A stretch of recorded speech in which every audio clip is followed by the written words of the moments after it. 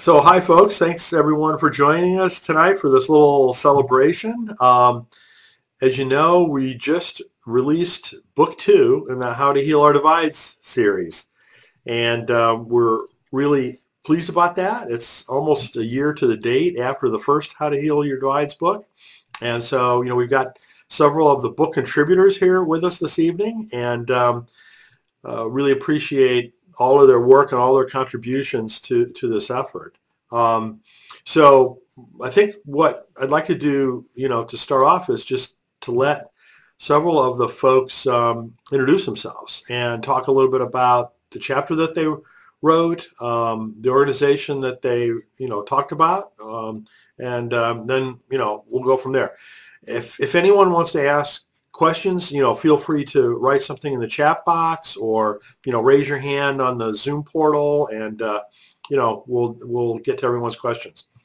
So maybe, Michelle, I think you were the first one here that arrived. Would you like to speak first? I'll put you on the spot. So I absolutely want to follow protocol here. I'd also like to mention that the co-author of the chapter is coming right back on. Would it be possible to wait until Reverend Beckford comes back on sure. so that we can speak about it together? Sure. Thank you so much. I really appreciate that. Well, I think Jean was next. So, Jean, why don't we let you go? Your co-authors are not here, but I'm sure you can represent them well.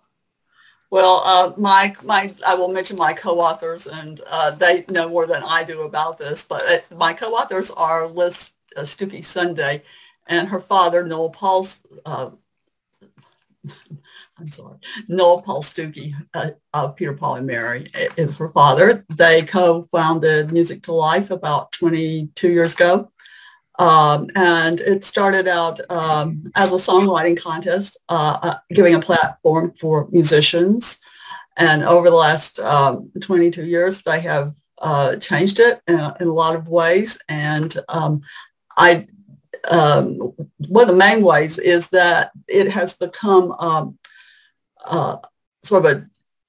it supports songwriters and singers, artists of social change in the way of giving them encouragement through giving them tools for working in their communities and in their own communities. And I think that is the distinctive feature of the work that Music to Life does, which is to expect their musicians to be not only performing, but also working with a nonprofit or another community organization in the community and working together with a project that is hands-on and in touch with the communities in which they live. So I'll wait to see if my co-writers show up. I'm sure they will want to. I know there were many folks that wanted to be here this evening and just weren't able to because, other commitments came up. But, I mean, Jean, the thing that, really impressed me about Music to Life was that it seemed like a combination of a few different things. Obviously music, social justice, entrepreneurship,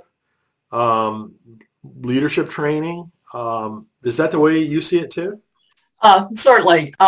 Yes, many times, and I have hit something on my computer screen, which is distracting me from the rest of you, and it's covering it up. But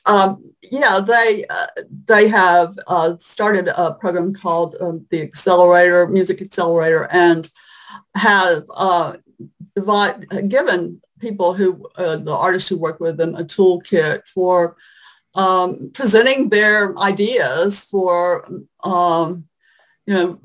giving them some business tools, because many artists are not familiar with some of the skills they need to promote themselves and to write grants, for example, and to work in the community, doing networking in other ways. So they give tools for artists to go off the stage and have the kinds of skills that will help them work with nonprofits in their communities. And so if people want to find out more, they can go to musictolife.org. Is that what it is? Right. Yes. Musictolife.org. And what are some of the ways that people could support that effort? Well, they do have a range of people across the country, but who work with them in various training areas, various areas of the country, and so they can use volunteers who are for promotion, for teaching, for networking, for using their skills to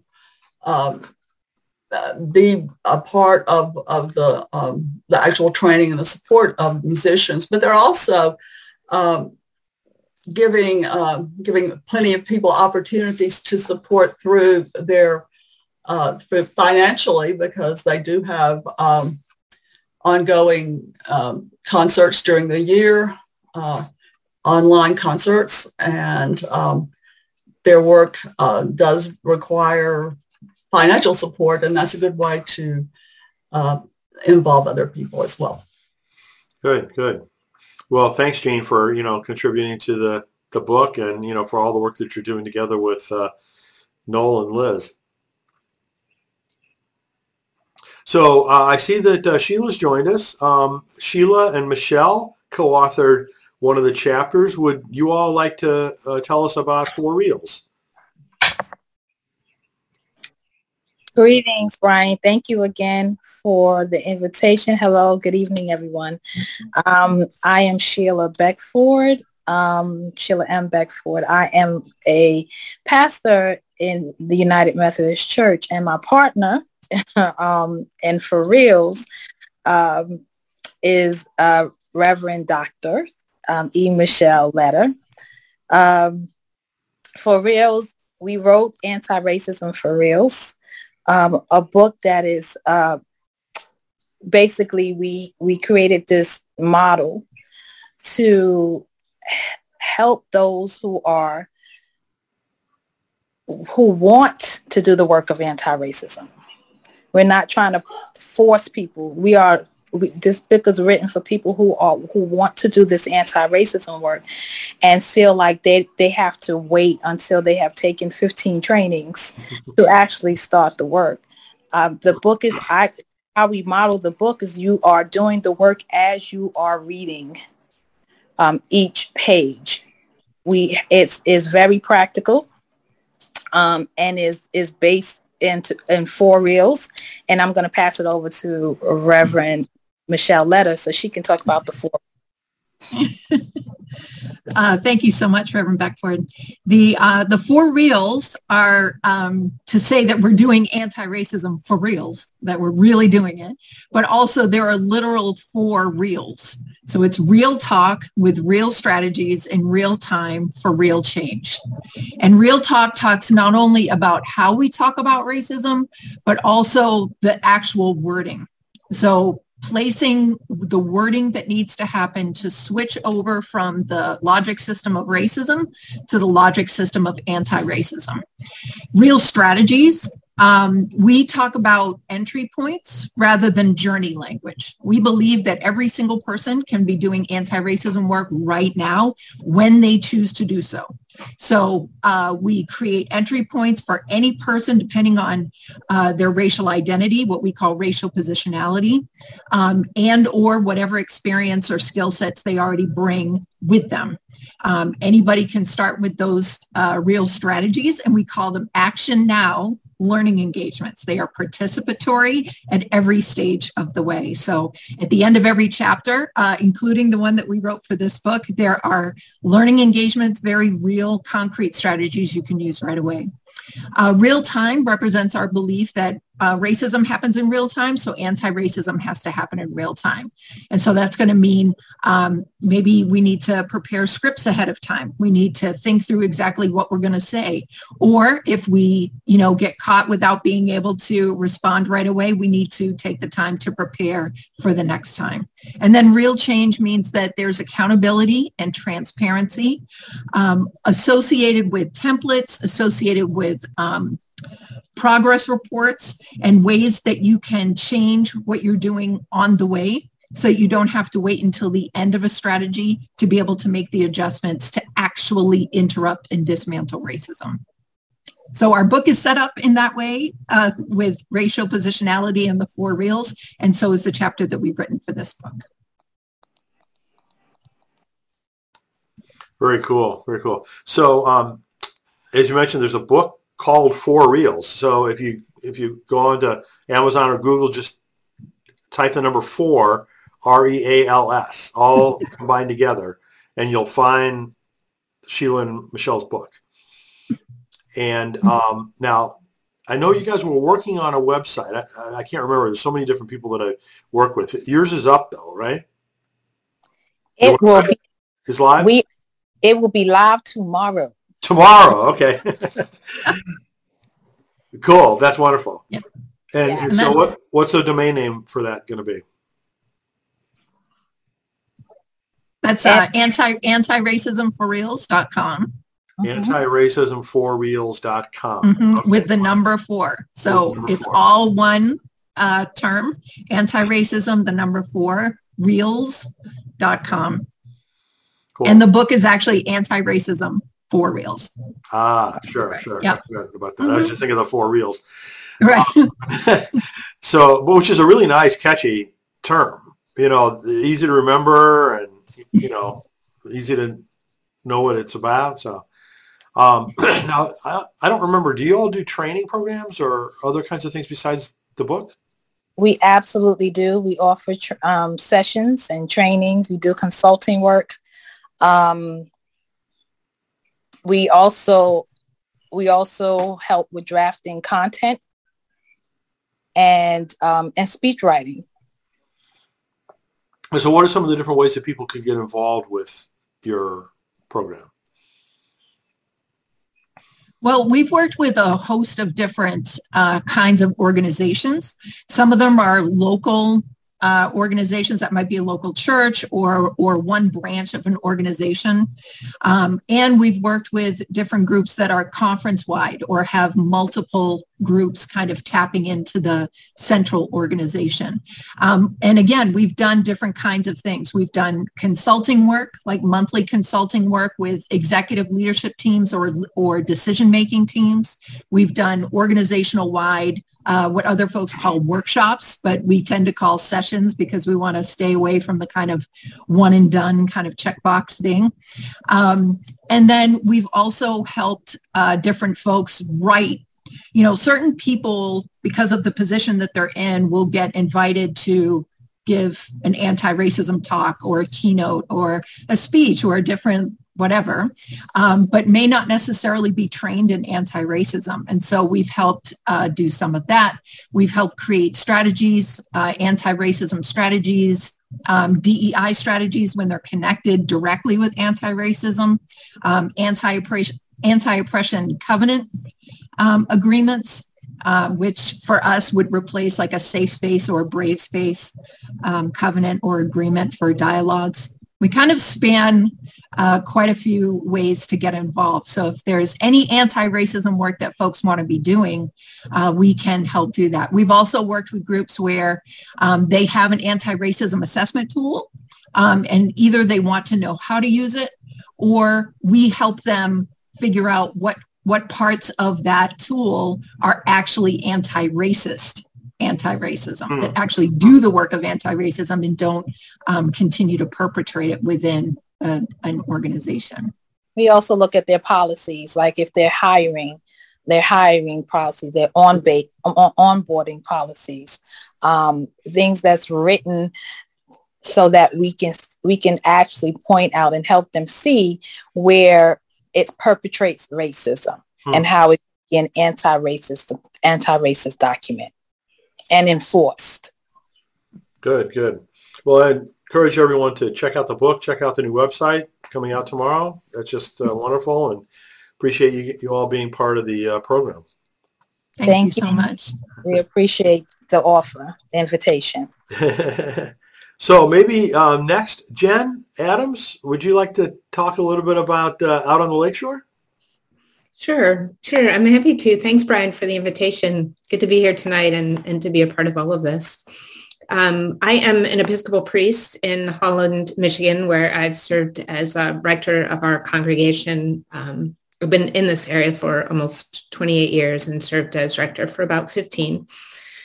and live in an area that is relatively, for lack of better words, in terms of religion, in terms of politics, conservative, and have worked. I founded a group called Holland is Ready, which evolved with a couple of organizations into what is now a community center, an organization called Out on the Lakeshore. And we've been focused on making this, initially the city of Holland, but also our region more LGBTQ plus friendly, welcoming, including working for equal rights. And specifically, the chapter that I wrote for this book is about the work we did on a non-discrimination ordinance that passed recently after about 10 years of work.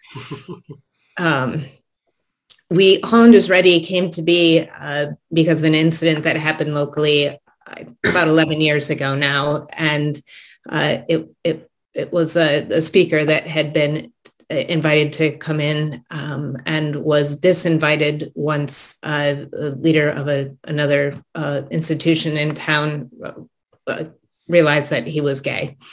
And one of the reasons for the disinvitation was we're not ready for this. And so the response from some local students and then a larger community organization was Holland is ready. We began basically after this incident because I sent out an email to friends saying we need to come together and talk about this. We sent out a question, what can we do? And literally that was the question that launched this movement that became Holland is Ready. First night, I expected a few friends who were being kind and responding to my email, and over 100 people came. It was a moment in which we could sit around tables, share ideas, set priorities. And again, from there, Holland is Ready moved forward. We've been doing advocacy education in a very relational way when that's possible here. After we'd been going for about a year or so, a community member brought forward the suggestion that our local council change the non-discrimination ordinance to include sexual orientation, and gender identity. Our first run at the ordinance, we lost by 1 vote. And 10 years later, after lots of different kinds of work in the community, we're able to pass what is now one of the most comprehensive non-discrimination ordinances in the state. We have over time grown Holland Pride. Our local PFLAG chapter rolled in with Out on the Lakeshore, Holland Pride, a group we launched called Gender Safe, and Holland is Ready. And we are now under this umbrella that is Out on the Lakeshore, with the presence not only of a long-fought city ordinance, but also a community center, lots of supportive businesses, a Summer Pride Festival that brings in thousands of people, and some changed hearts and minds and relationships that have been built over time in ways that I wouldn't have expected they could be when this started. And also some painful, difficult moments that I talk about a bit in the chapter as well. So where do you think it goes from here? That's a very good question, Brian. Given what's going on in our nation, I don't know is the truth of it. I think some of the practices that helped establish the kind of change that we hope to see need to remain the same and need to be more consistent and even stronger in our striving to maintain relational dimensions of change, as well as standing up consistently as a presence in this community on varieties of fronts that we're talking about tonight. In some ways, we're more divided than, or more visibly divided than when I began this work. At the same time, it might just be that those divisions are more visible than they were. Mm-hmm. Wow. So Out on Lakeshore, I think, has got their own website, right? Yeah, outonlakeshore.org. It's like I said, a community center with lots of different programming, a group called Gender Safe, a group called Family and Friends, varieties of events coming up, lots of different Pride events, of the Central Festival that we have, but also different Pride nights, art nights, evenings out in the community, different educational and social events that all kind of run through the theme of Pride for the month of June. So you can check out on the Lakeshore's website for access and support. Good, good. Well, thanks, Jen, so much for all of your work and for contributing to this book. I was really glad about this. Jen and I very first met at the first Writing for Your Life conference that ever existed in Holland, Michigan in 2017. So we've been friends ever since, and really glad to see all that you've accomplished, Jen. Well, very grateful, Brian, for the invitation and your encouragement as well. Thank you. Thank you. So maybe next, how about Therese? Therese Taylor Stinson is here with us. Hi, Therese. Hi, Brian. How are you? I'm doing great. How are you doing? Doing great, and almost missed this meeting because Catherine Meeks, who's in your book, yes, is speaking at the cathedral with David Brooks tonight, and she's really giving them hell. Oh my goodness, you're kidding. I didn't realize that. Boy, if I would have known I was up against that, I would have moved my little soiree here. I thought maybe it started at 7. I thought it might be just an hour, but they were going over. I said, oh my goodness, I need to leave. But it may be also recorded so that you can pick it up later. Good, good.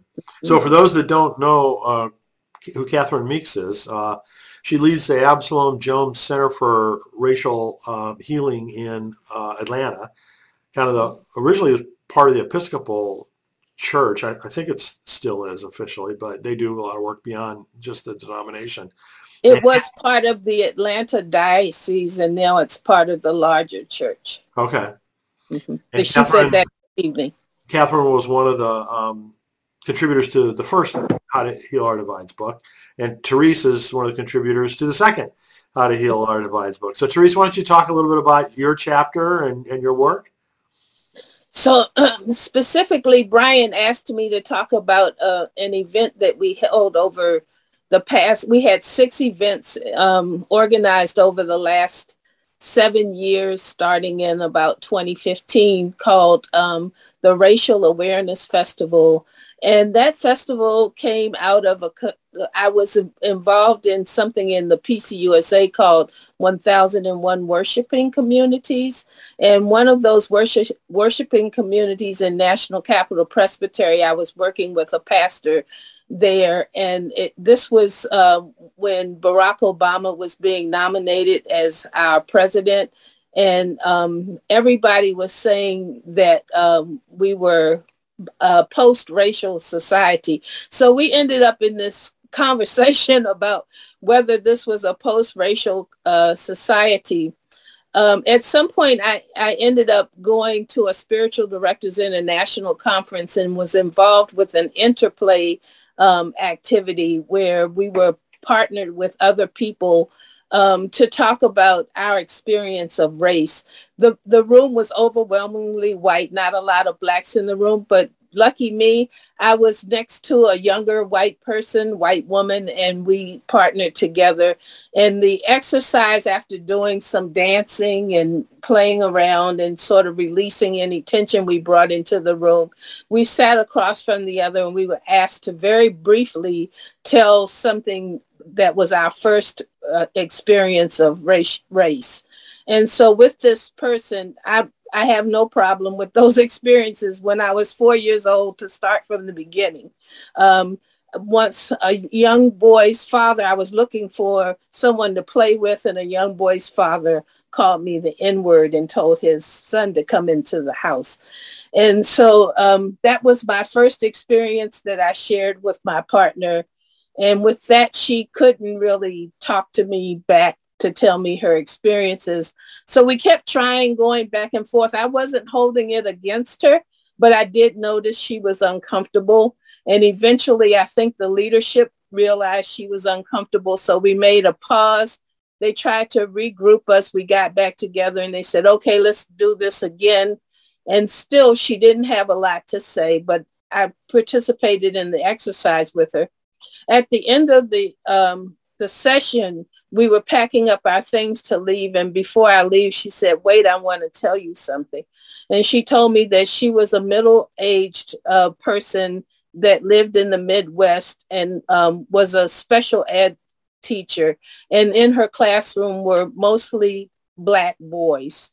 And from listening to me, she said she couldn't find anything to match what I was saying. So she couldn't bring it up. So she just remained silent. But she wanted me to know that everything that I had said to her changed her mind about the way she was handling her classroom.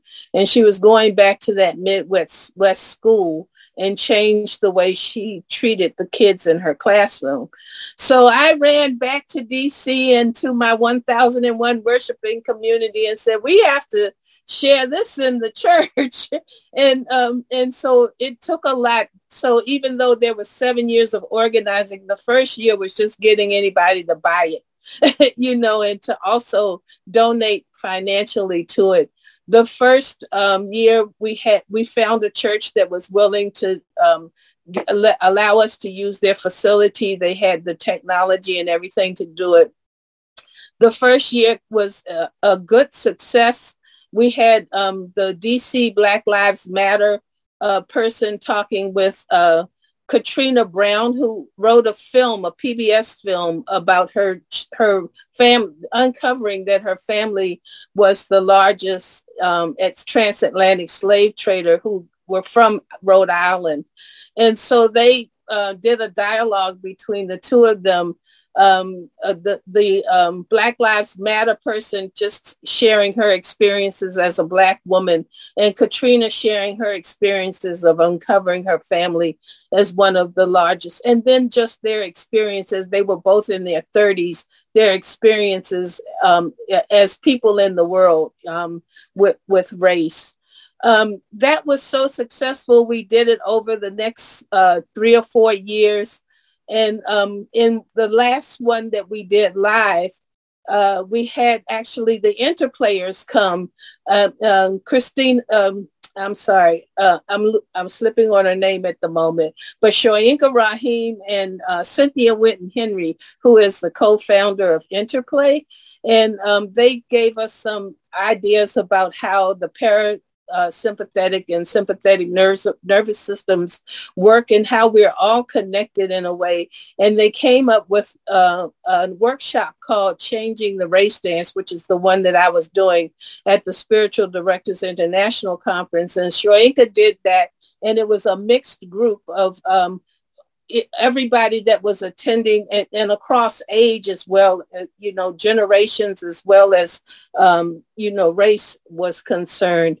And after that day, at the end of the day, one older woman, white woman in the Midwest in her 80s, befriended a 9-year-old girl in Washington, D.C., and they still remain pen pals. So this was really an exciting, we had Ibram, I think Ibram Kendi was, no, it wasn't. He wasn't our last live event, but we had Ibram Kendi come and talk to us. And so then anyway, the pandemic happened and that sort of stopped our live performance from happening. And so then we had our first virtual event, which was very exciting. And then in 2021, we had the founder of the Tent of Nations in Israel, a Palestinian guy, come and talk to us. And Jen Marlowe, who actually lives here in the DC area, I think in Virginia, she's a filmmaker, and she showed a film about a young Palestinian boy who was killed, and had young people interact the feelings that they had and what went on in their family during that incident.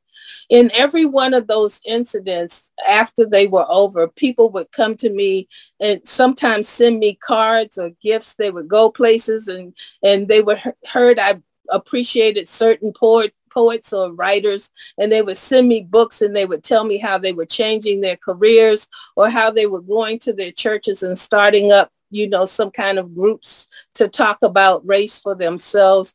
And so although it was a lot of struggle getting it started, and we were a small group that really stuck with it through the years, we made a lot of very great changes in that. I am also the founding managing member of a group called the Spiritual Directors of Color Network, and I'm a spiritual director at heart. All of this, as far as I'm concerned, comes out of the spiritual director in me. And in our group, that network, which we were loosely formed for about 6 years, and then it's been 8 years that we have been incorporated as a nonprofit. We've written 3 books. I've been the editor for 2 of those books. And the 3rd book turned out to be what we were always trying to do anyway, was to make a curriculum that anybody could use in spiritual direction that actually addressed the spirituality of people of color, something that we all found absent when we went through spiritual guidance programs that still remain predominantly white. And so that group is still continuing and supported the Racial Awareness Festival. And now I am awaiting yet a 4th book, not directly connected with the network anymore, but now one that I was invited to write on my own about Harriet Tubman, which is about Harriet Tubman as a public mystic, and how as Thurman would talk about finding the genuine in oneself, how Harriet Tubman had to have some sort of internalized freedom within herself to have done the things she's done.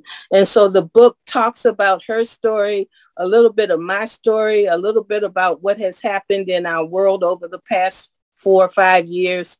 And in the end of each chapter, I have something called Harriet's Apothecary, where instead of medicines, different writers that might also give some advice about how we can find our own internalized freedom to live in the world differently from the way we do now. Wow, that's quite a saga, isn't it? It's hard to get through. I'm trying not to so be talking forever. The racial awareness event, do you think that that'll come back after the pandemic? I'm not sure where it'll go for now.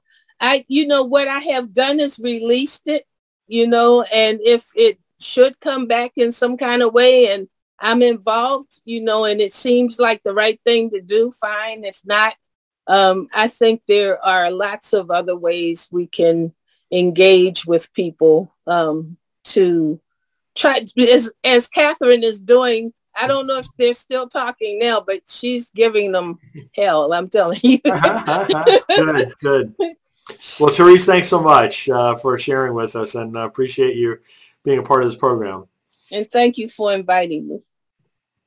So up next, I see Luther Smith is with us. Luther is from Candler School of Theology at Emory University, and wrote a chapter about the interfaith children's movement. Luther, can you tell folks a little bit about that? Good evening, Brian, and to all, and especially a greeting to Michelle, who I've known over the years there at Emory University. Yes, the Interfaith Children's Movement started in 2001 as we were aware that so many of the issues for the benefit of Georgia's children are decided at the state legislature.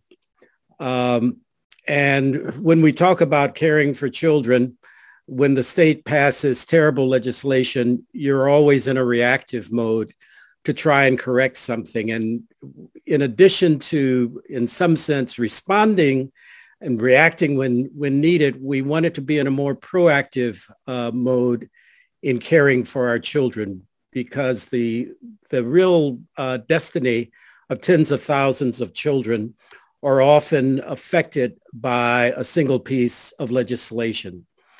We know that just about every major faith tradition really celebrates the significance of children, and yet it was difficult to find these various faith traditions down at the state capitol where legislation was being decided. The only really people who were overtly of faith were conservative, most doing homeschooling, and therefore had their children down at the state capitol with them when legislation related to children would emerge. And they, with their children, would take positions on legislation that really were not for all of Georgia's children. It would often follow a very, not just religiously conservative, but politically conservative perspective that I think undermined what it really meant to be responding to the needs of children and having a heart for children. So knowing that every faith tradition has this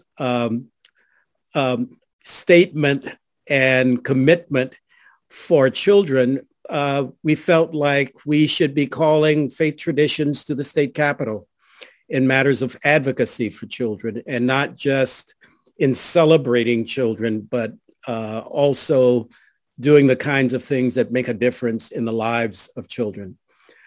We had meetings, people, especially from the Christian, Jewish, Muslim tradition, but also we had Baha'i very involved with us, and at times the Hindu community, and after 9/11, persons from the Sikh community. So we would meet, and we decided to launch the Interfaith Children's Movement with a breakfast that would bring people from these various traditions together. We had Marian Wright Edelman as our speaker, and when it comes to caring for children, you cannot have anyone who's more internationally recognized as an advocate for children than Marian Wright Edelman. We had the mayor, all sorts of political figures. We had every major media outlet in Atlanta present. And toward the end of that breakfast, that was an inspiring event, just packed with people, every table filled. We heard cell phones going off, and people started rushing to leave the room. And of course, that was September the 11th, 2001. We came out of that without any publicity, as you would expect. But what also came out of that was a number of persons who said, I was so distraught over what had happened on September the 11th, and I was so, at the same time, anxious as well as distraught about the reaction, especially against Muslims, that it felt to me, in terms of something that could be more creative, that the Interfaith Children's Movement would be a way in which I could be invested in making a response at this point in time. And since then, we have been very active in working on issues of advocacy and education. To give you some example, we've worked with the Children's Defense Fund when they were seeking to have signatures on a significant legislation, federal legislation regarding children. We delivered the most signatures than any other group in the nation. I think we had something like 7,000 signatures that we collected. We have been very active with issues of sexual trafficking of children.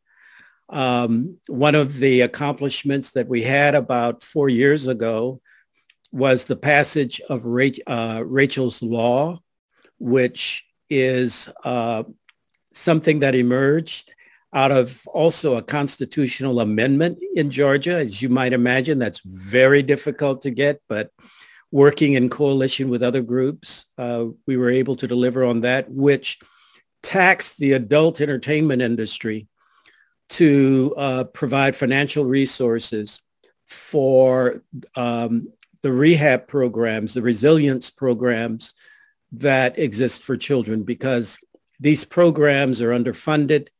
There are not enough facilities available for all of the children who are in need coming out of their traumatic experience. But the passing of Rachel's Law took a long time, but it came through. The Juvenile Justice Code in Georgia had not been changed in some 43 years, and we worked in coalition with other organizations, such that after, I think it was 6 or 7 years, that finally was changed, and it was considered one of the model juvenile justice codes in the country. Affected all sorts of issues, such as defense of children, being certain they were not being housed with adults, which was a practice in Georgia, and also attending to the program of foster care, where children are aging out of foster care without resources. And so many of them ending up on the streets or ending up in incarceration in their efforts to try and make some sense of their lives without the support that they had from the foster care program. We involved foster care children in the lobbying of the state, and they made a significant difference to many legislators who usually tune out when something, a piece of legislation is being discussed. But these children had their ears, and so we've been involving children in being down at the state legislature, advocating this whole process of their coming to an awareness of how bills will affect them, their generations and generations after them. Has been an educational program in some of the schools. All of this has just been enlivening for so many of us, and especially working across the various faith traditions. The article that I wrote with Catherine Stanley, who's on the board of the Interfaith Children's Movement, who's also on the board of the Interfaith Children's Movement, focused on the way table fellowship has been crucial to us being sustained over these now 20 years. It was the way we started with the breakfast that I mentioned. It's been crucial to our general meetings. The food, it's occurred in sometimes spontaneous ways, of people inviting others to dinner. When we were going through Ramadan, and there was an invitation extended by one of the major masjids in the area to participate for the iftar meal. Our people just showed up. In fact, I think there were more of us there than there were people from the masjid for that meal. But, you know, food is it's not only common among us, but eating together in public is one of the most, not only sacred, but one of the most public signs of intimacy around the world. Remember, Howard Thurman would say that people who have slept together the night before would not necessarily be seen eating together in public the next day. It's more a sign of intimacy than perhaps any other type of public display that we have. So we've had this sign of intimacy among us, eating together in public, understanding how important it is, the sensitivities there are around food in terms of meals that are appropriate to a faith tradition and foods that are not, the way in which we prepare together, the way in which we are recognizing the calendar. And rather than, as many interfaith groups do, rather than focusing on how different are we in terms of our various faith traditions? How common are we in terms of our faith traditions? We have chosen to focus on children that are common to all of us, and to be asking the question, what benefits the children, what is working against the children, and how do we work together such that we are a sign of beloved community by showing not only care for our children, but also the way in which we respect one another, we see one another, we engage with one another for the sake of our children. And the article especially speaks to that dimension of our work for healing the divide. Wow, it's just amazing, Luther. I mean, all the things that your organization has accomplished, in 20 years worth is just really impressive. And, thank you so much for all that work and for also sharing it with us. Thank you. I know there's a website that people can go to learn more. Is there anything else that you want to pass along in terms of if people want to find out more or get involved? One of the things that has been, I think, really essential to our being here some 20 years later is the recognition of what it means to persist, especially when you're at the low points of an organization for whatever variety of reasons.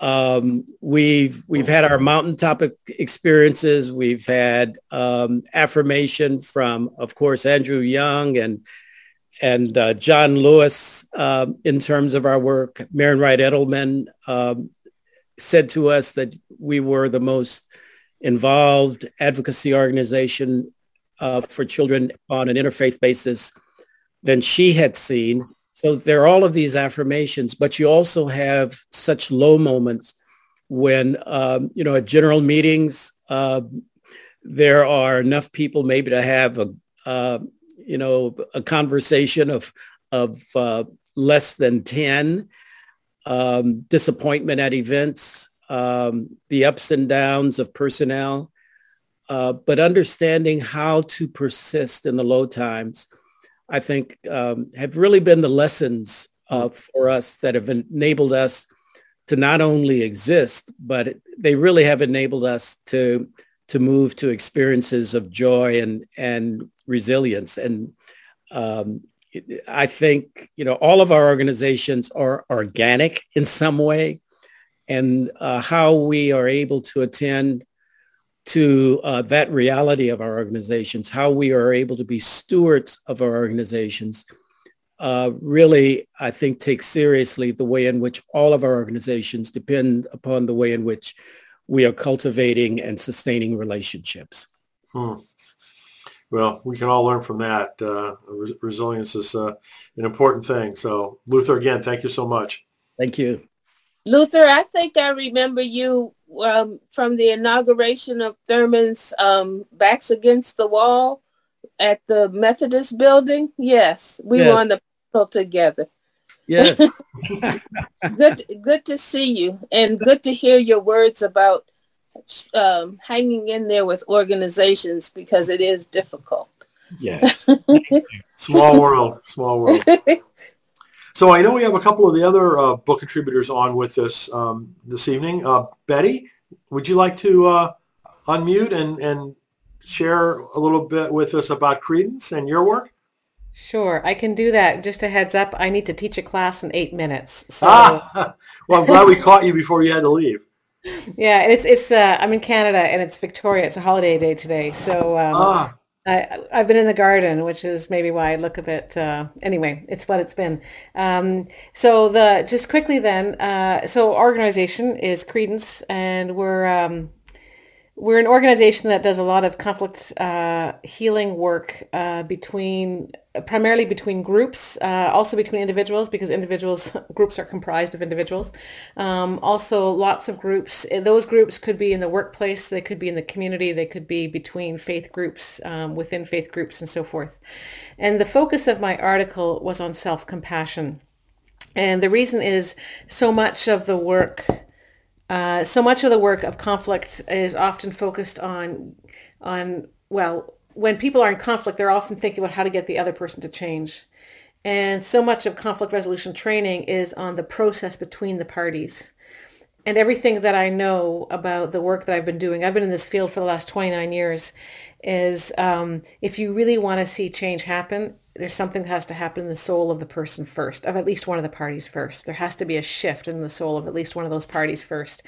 And so, when I think about when I began my career 29 years ago, we threw mediation at everything, just get them talking.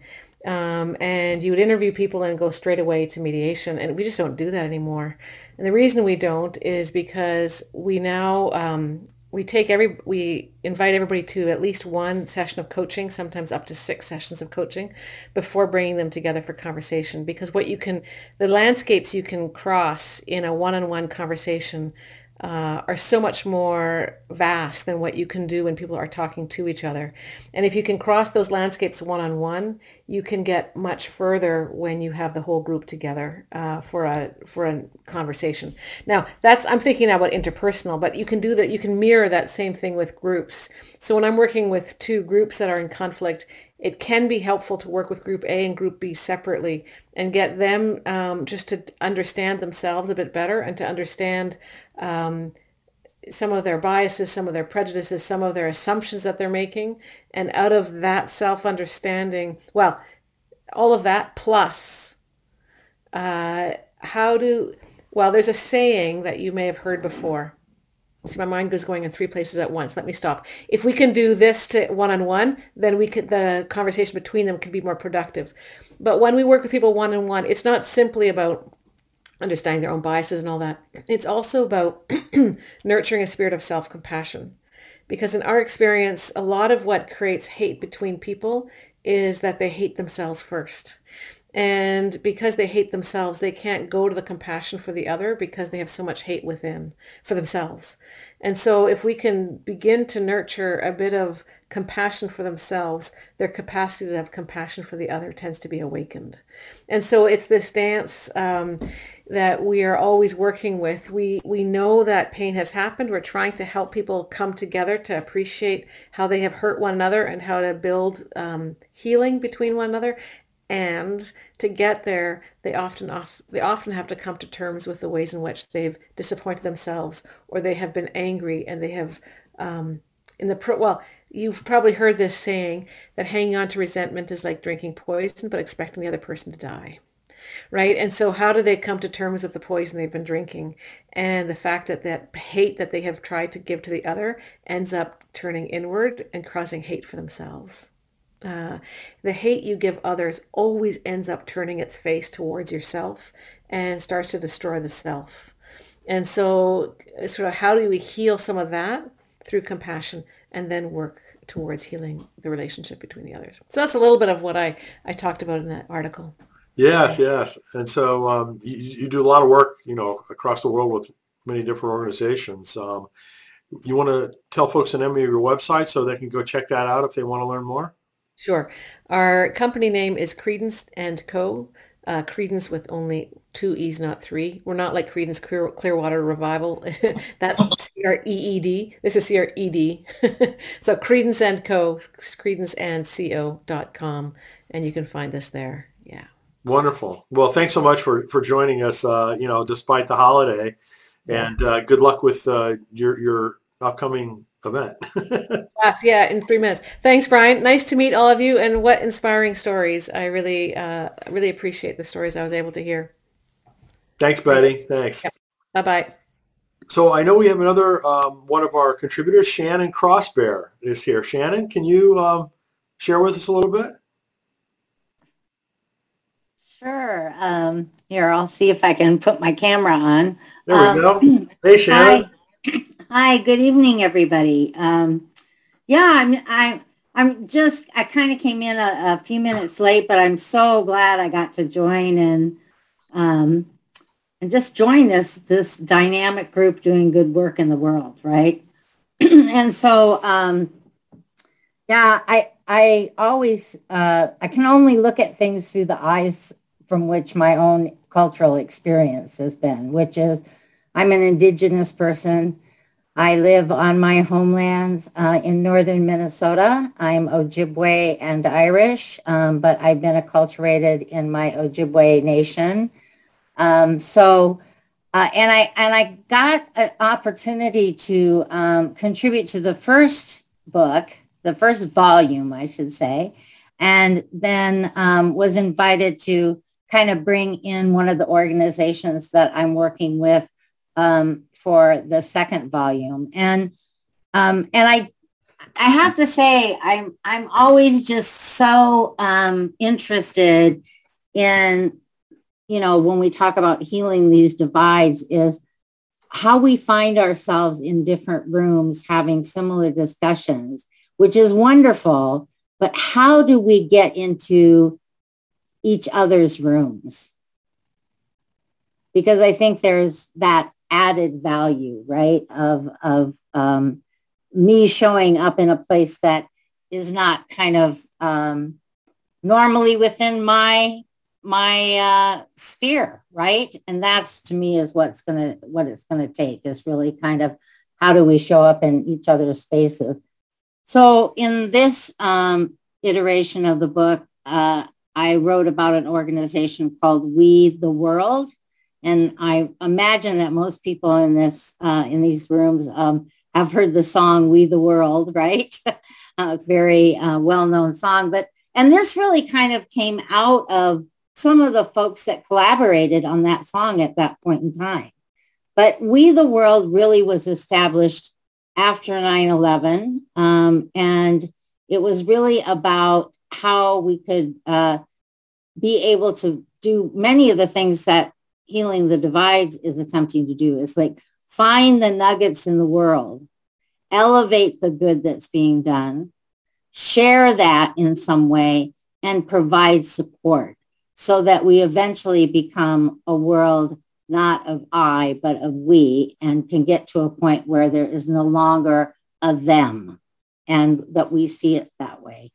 So some of the things, and there were great folks that, right away kind of got on board, Desmond Tutu, Deepak Chopra, Jane Goodall. I mean, there were a lot of kind of recognizable names, but there was also all of the rest of the world of stuff being done, everything from, kitchen table efforts in small communities to, larger kinds of things, and how were we going to find a way to bring them together. And so a number of activities that they do. One is the 11 days. They have 11 campaigns for change. And the campaigns for change are all year round. But the 11 days is really to highlight those campaigns. And so just even as I'm listening, Luther, I was listening to you and what you were saying about the children. One of the campaigns is on children.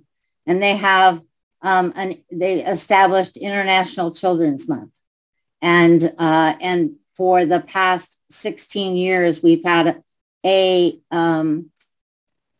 theme for every year. And some of those themes have been themes like children love the earth, children love peace, children game on for food sovereignty, all those kinds of things. So every year there's a year-long platform with campaigns and activities, all free and available for people to participate in. Another one of the campaigns is the Justice Campaign. And so folks that are working for justice in this intersect between, also between trauma and racial justice, and thinking about that and all of the things that we're working on. So those campaigns, there's those 11 days, start and go to September 11th. So they happen every year. And what happens is there's just a variety of different kind of presentations that take place. There's activities in different locations on one of those themes for each of the 11 days. And so, and it's one of those kind of open things. It's a very open network where people can come if they want to be a part of it. All they have to do is say, we want to be a part of it. And, this is what we're doing. And actually, another chapter in the book is one of the people that belong to We the World, No Judgment, Just Love.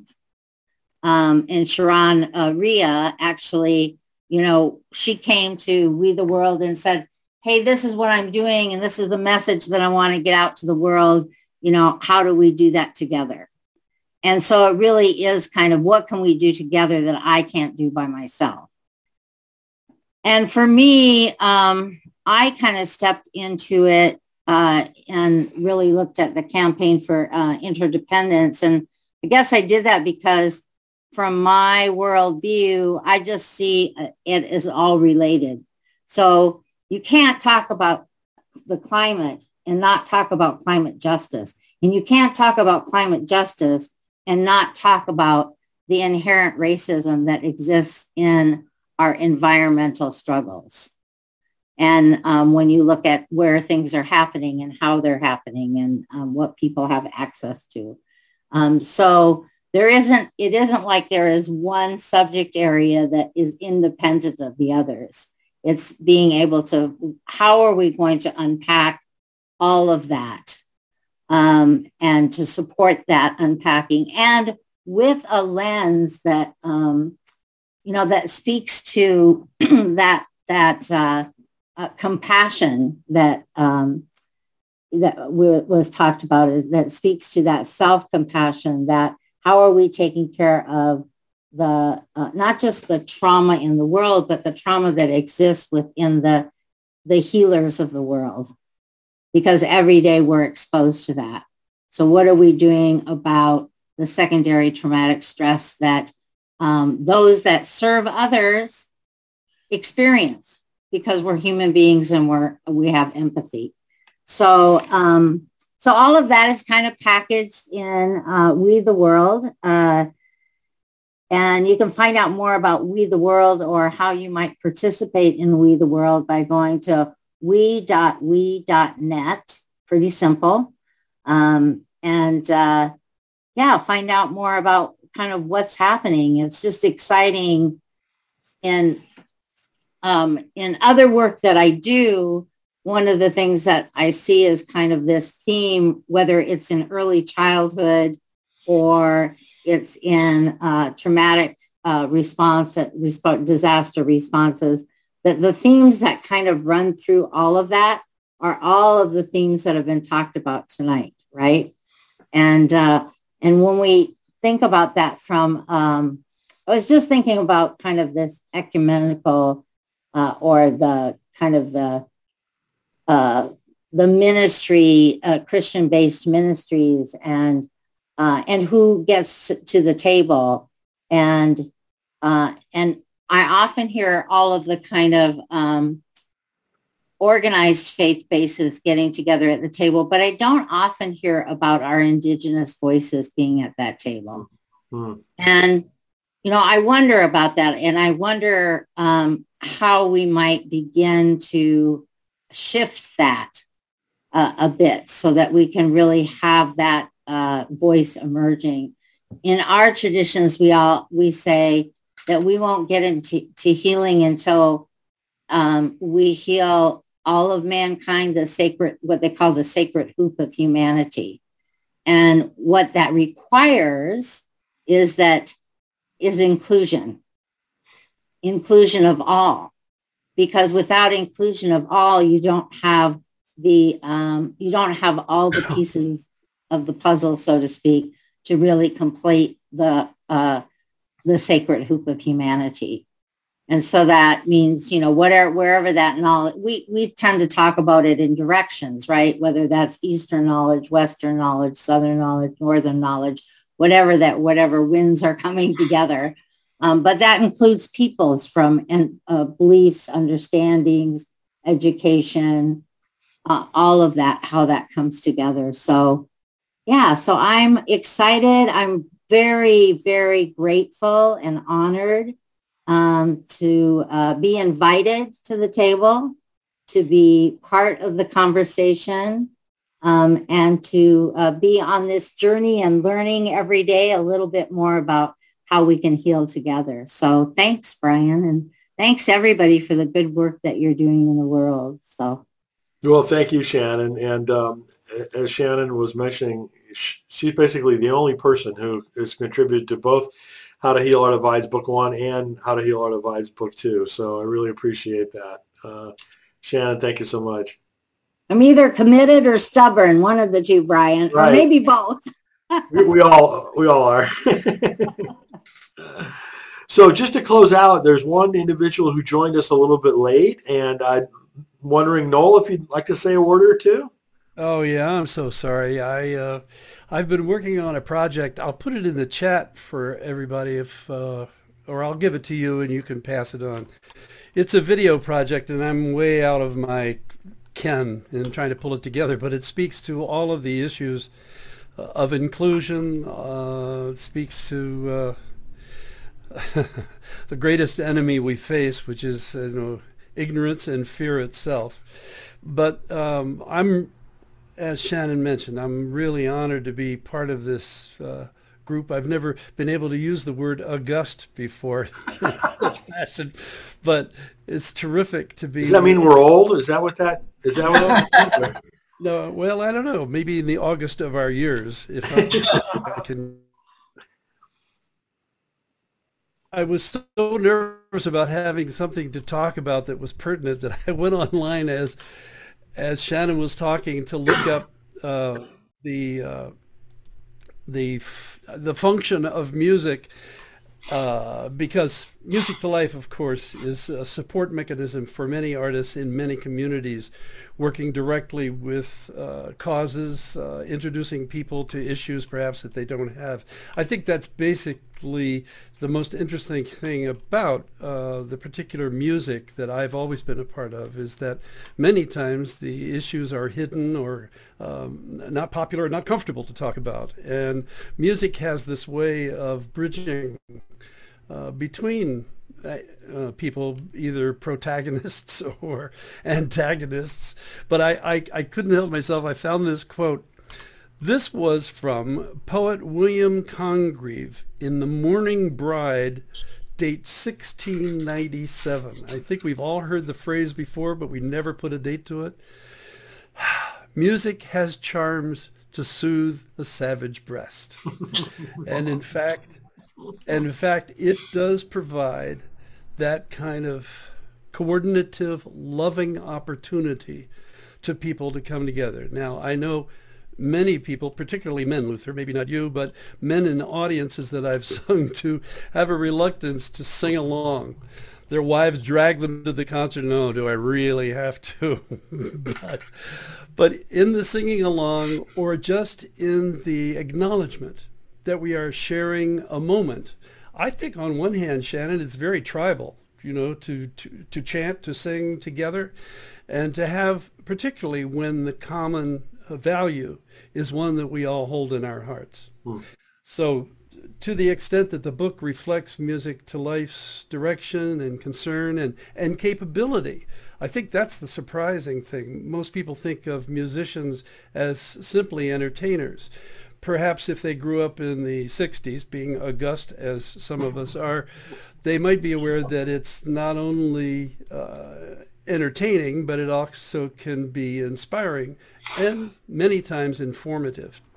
And to that extent, the artists, the creative young artists that are collected by my daughter Liz in this organization called Music to Life, provide that, whether it's in a prison or on the streets for the homeless, or whether it's in hospitals or in schools.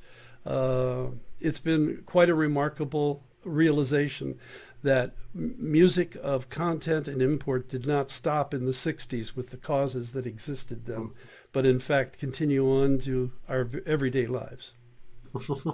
I also would be remiss if I didn't mention that Jean Finley, who is my partner in putting together a biography, is also a very important part of Music to Life insofar as she provides the definitions in many instances for our outreach.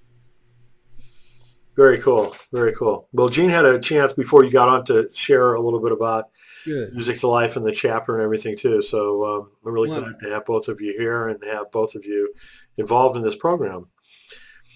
So on that note, as they say, thanks so much, everyone, all of you that were part of this book 2.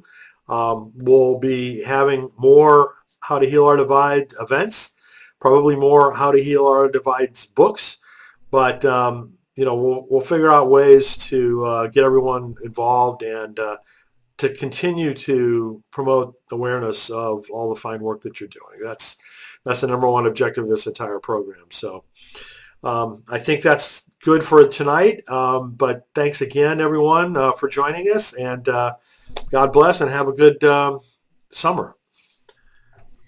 Thank you. So much, Brian. Thank you, Brian. God bless your work. Yes. Thanks, everyone. Thank you, Brian. Thank you. You. Night, everyone. Night. Night.